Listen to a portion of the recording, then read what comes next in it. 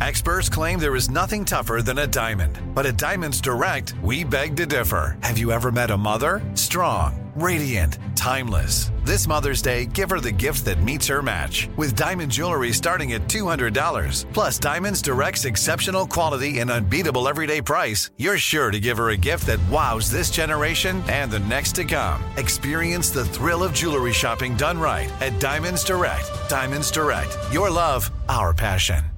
When you think about the future, what kind of technology do you envision? Whatever the future holds, artificial intelligence will undoubtedly be at the heart of it all. Join Graham Class as he hosts Season 2 of Technically Speaking, an Intel podcast, and hear from the minds transforming healthcare, retail, entertainment, personal computing, and more with the help of AI. Tune in every other Tuesday and explore the latest technology that's changing our world today and creating a more accessible tomorrow. Listen to Technically Speaking, an Intel podcast on the iHeartRadio app, Apple Podcasts, or wherever you get your podcasts.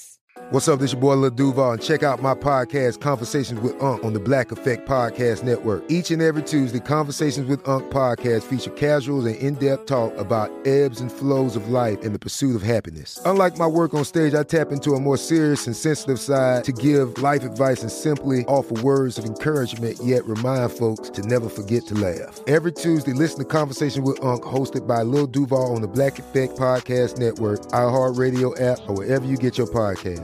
Presented by AT&T. Connecting changes everything.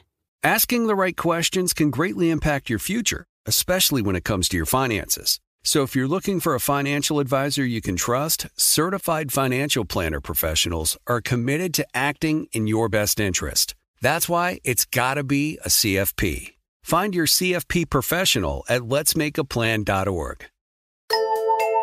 Welcome to Stuff You Missed in History Class, a production of iHeartRadio.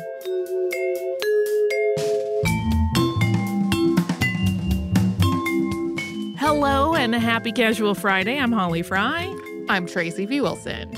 So this week we talked about Croesus. Yep. Oh, Croesus, bless your heart. The one thing that I mentioned in the episode that I was kind of saving for this was the discussion of Croesus's son, who had a very mild disability. Which also has kind of a happy ending. We talk about how in the writings of Herodotus, Croesus basically says, like, this kid doesn't even exist to me. He was just mute. There was nothing wrong with him. He just didn't speak. And it came up in one of his many consultations with the Oracle of Delphi that the day your mute son speaks will be a day of, I don't know the exact quote, will be like a day of misery for you, essentially. And basically, the story goes that as a Persian soldier was rushing at Croesus as that invasion of Sardis was going on, that the son, whose name I never found, kind of runs towards this Persian soldier and says, no, you must not kill Croesus. And that's the first thing he ever says. But then he speaks completely normally for the rest of his life, which is just an interesting and weird thing. It's never like contextualized as like what happens to that kid after Croesus's death, or his leaving to go to the land of giants, or his becoming part of the court of Cyrus II. It's just an interesting thing that this character, I'm kind of using air quotes since so much of this is fictionalized and not verifiable, becomes sort of this strange prop where their disability gets used as like part of the Oracle story. Yeah. Which is just interesting. And I just wanted to point it out, should anybody go looking for this. Like, obviously, I don't think we need to say like different times. It was clearly different times and things like disabilities were looked at very differently, but also like it becomes a weird thing when you use it and say like, no, but they will also be a harbinger and then their life will seem fine, but there's a lot of mess there. I feel like it's almost a precursor of tropes about disability that still exist today. Oh, 100%. Like the tropes about disabilities, like disabled people having like some other superpower is like just a trope that's used in fiction a lot. And also the attitudes about disability in general. It's like an overlap of things that still persist in culture and in the world today, but also in like a slightly different tone at the time. Yeah. I mean, it does make entirely clear Right. We talk about things all the time, not just you and I, but culturally, it is often discussed. All of these tropes and like the damaging nature of some of these ideas. And it's a lot to undo and to fight against. And just know, for anyone who feels frustrated trying to like move the discussion forward in a positive way, that we are fighting things that have been going on since the BCE times. Like it is a long process, and I'm glad for the progress that has been made. There is still a lot more to go, but like know that this is deeply ingrained, and that is why it is so hard to make progress sometimes. Right. Anyway, that was my little didactic moment. I definitely love the idea of the kingdom of Lydia getting rich off of King Midas washing his hands. Yeah, that's pretty fun.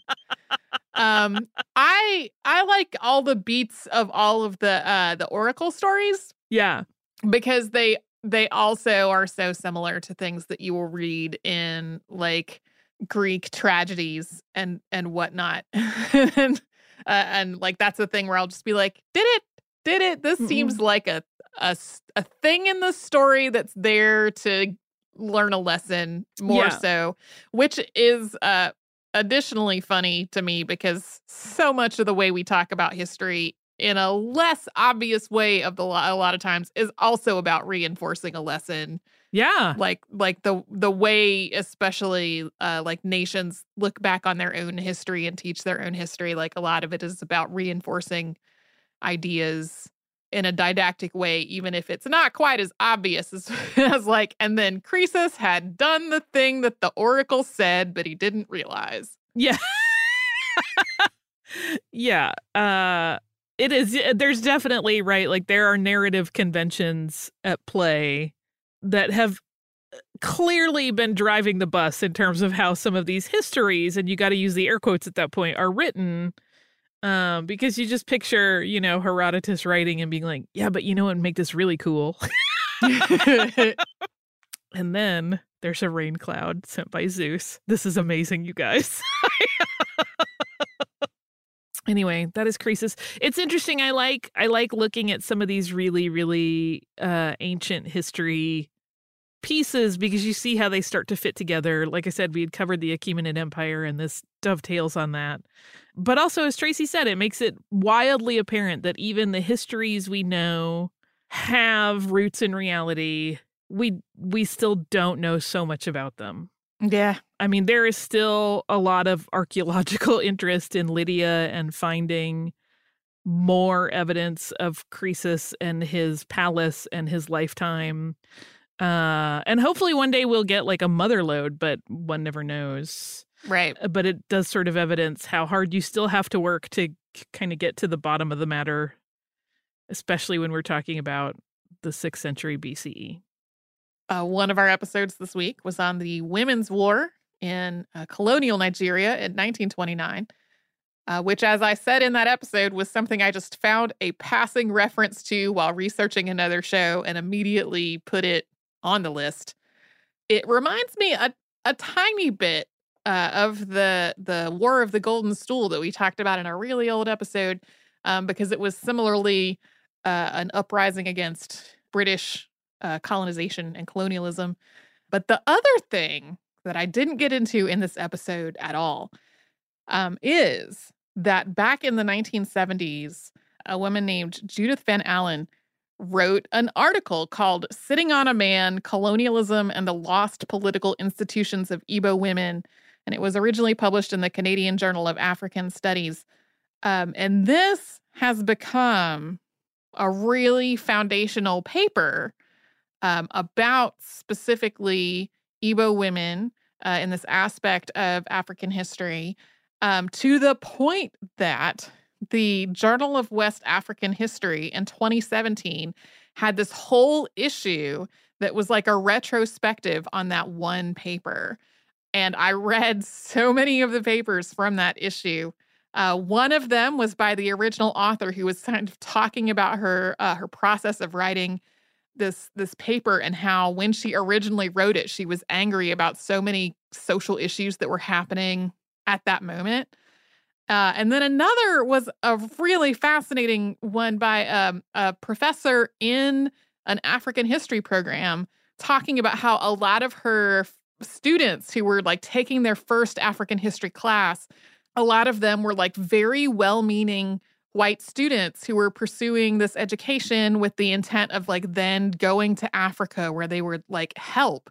And the original Sitting on a Man paper being something that like completely shifted their viewpoint from being like, it is the responsibility of white Americans and Europeans to help the people of Africa, to like recognizing that in a lot of ways, colonialism was not helping the people of Africa or the women of Africa. And like the whole paper was about this one paper becoming a light switch moment for generations of students that followed. And I was like, wow, that's how much impact to have in this one paper. Yeah, it's interesting, right? We are still breaking down the ideas that colonialism entrenched in the white Western world, right? Like there are still so many stories of fiction even, but also, again, well-meaning but not well-informed instances of like white savior syndrome. And it's like, this all goes back to that, you guys. Like we have been told for literally centuries at this point that we know better than other people, which is just mind your business. Yeah. Well, and it's is the very blunt and not necessarily informed way to put it either. But like, it's so presumptive and it's hard to get over. Like we have all fallen into that trap. Absolutely. And it's hard to get over. So I'm not even saying that as a judgy thing. It's like a reminder to myself as well. Like, no, you have one lens and that's great. But like, that doesn't mean you're perceiving everything as it is in reality. Yeah, like number one, like I would say that both of us on this podcast have definitely had times that we have like inadvertently fallen into that trap, and that it's like a lifelong learning process to undo a lot of those thought patterns, and that we will always be working on it. Another thing is that it was really important to me in this episode to get sources that did not feel like they were just parroting the colonial view. And so like if the book that I was reading, you know, that its authors were American or not from anywhere in Africa, like it was super important to me to then go read reviews of that book by African and preferably Nigerian people to be like, okay, how does this book hold up? Is this what I should be spending my time on? It was like an extra layer of diligence with this. So hopefully I got to the right space with it. I also just kind of love the practice of sitting on a man. Some of the songs by British standards were very racy, which of course like made the whole British response to it even more like, ah, and like baffled horror at what was happening. Such pearl clutching. Yeah, a lot of it. So thank you once again for joining us here on Stuff You Missed in History Class for our Casual Friday. If you would like to write to us, you can do that at historypodcast@iheartradio.com. You can find us on social media as Missed in History, and you can subscribe to the show on the iHeartRadio app, on Apple Podcasts, or wherever you listen to podcasts.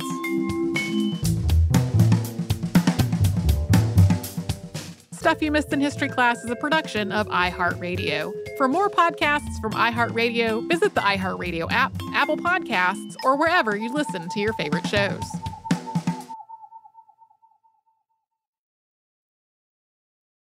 Xfinity has free premium networks for everyone this month, no matter what kind of entertainment you love. Addicted to true crime? Catch killer cases and more spine-tingling shows on A&E Crime Central. Crave adventure? Explore Asian action movies on Hi-YAH. Searching for something extreme? Check out skating, snowboarding, and more on Fuel TV Plus, the global home of action sports. And find crowd-pleasing bops on iHeartRadio's Hit Nation playlist. There's new free shows and movies to love every week. Say free this week in your Xfinity voice remote. Asking the right questions can greatly impact your future, especially when it comes to your finances. So if you're looking for a financial advisor you can trust, certified financial planner professionals are committed to acting in your best interest. That's why it's got to be a CFP. Find your CFP professional at letsmakeaplan.org. I'm so excited to tell you JCPenney and country music singer-songwriter Walker Hayes are partnering together on a new limited-time men's collection for the everyday guy. What I love about Walker Hayes is his laid-back nature. He's a family man, and being a country megastar while also having 7 kids, you know he likes to keep his style cool and casual. This new collection is perfect for the guy living the t-shirt life or someone wanting some fresh options that feel just as good. It's easy to wear, affordable styles that celebrate the ultimate family man, along with the quality, durability, and sensibility dads appreciate. Available online Saturday, May 4th at jcp.com and in-store Thursday, May 16th. Just in time for Father's Day. Limited time only. JCPenney, make it count.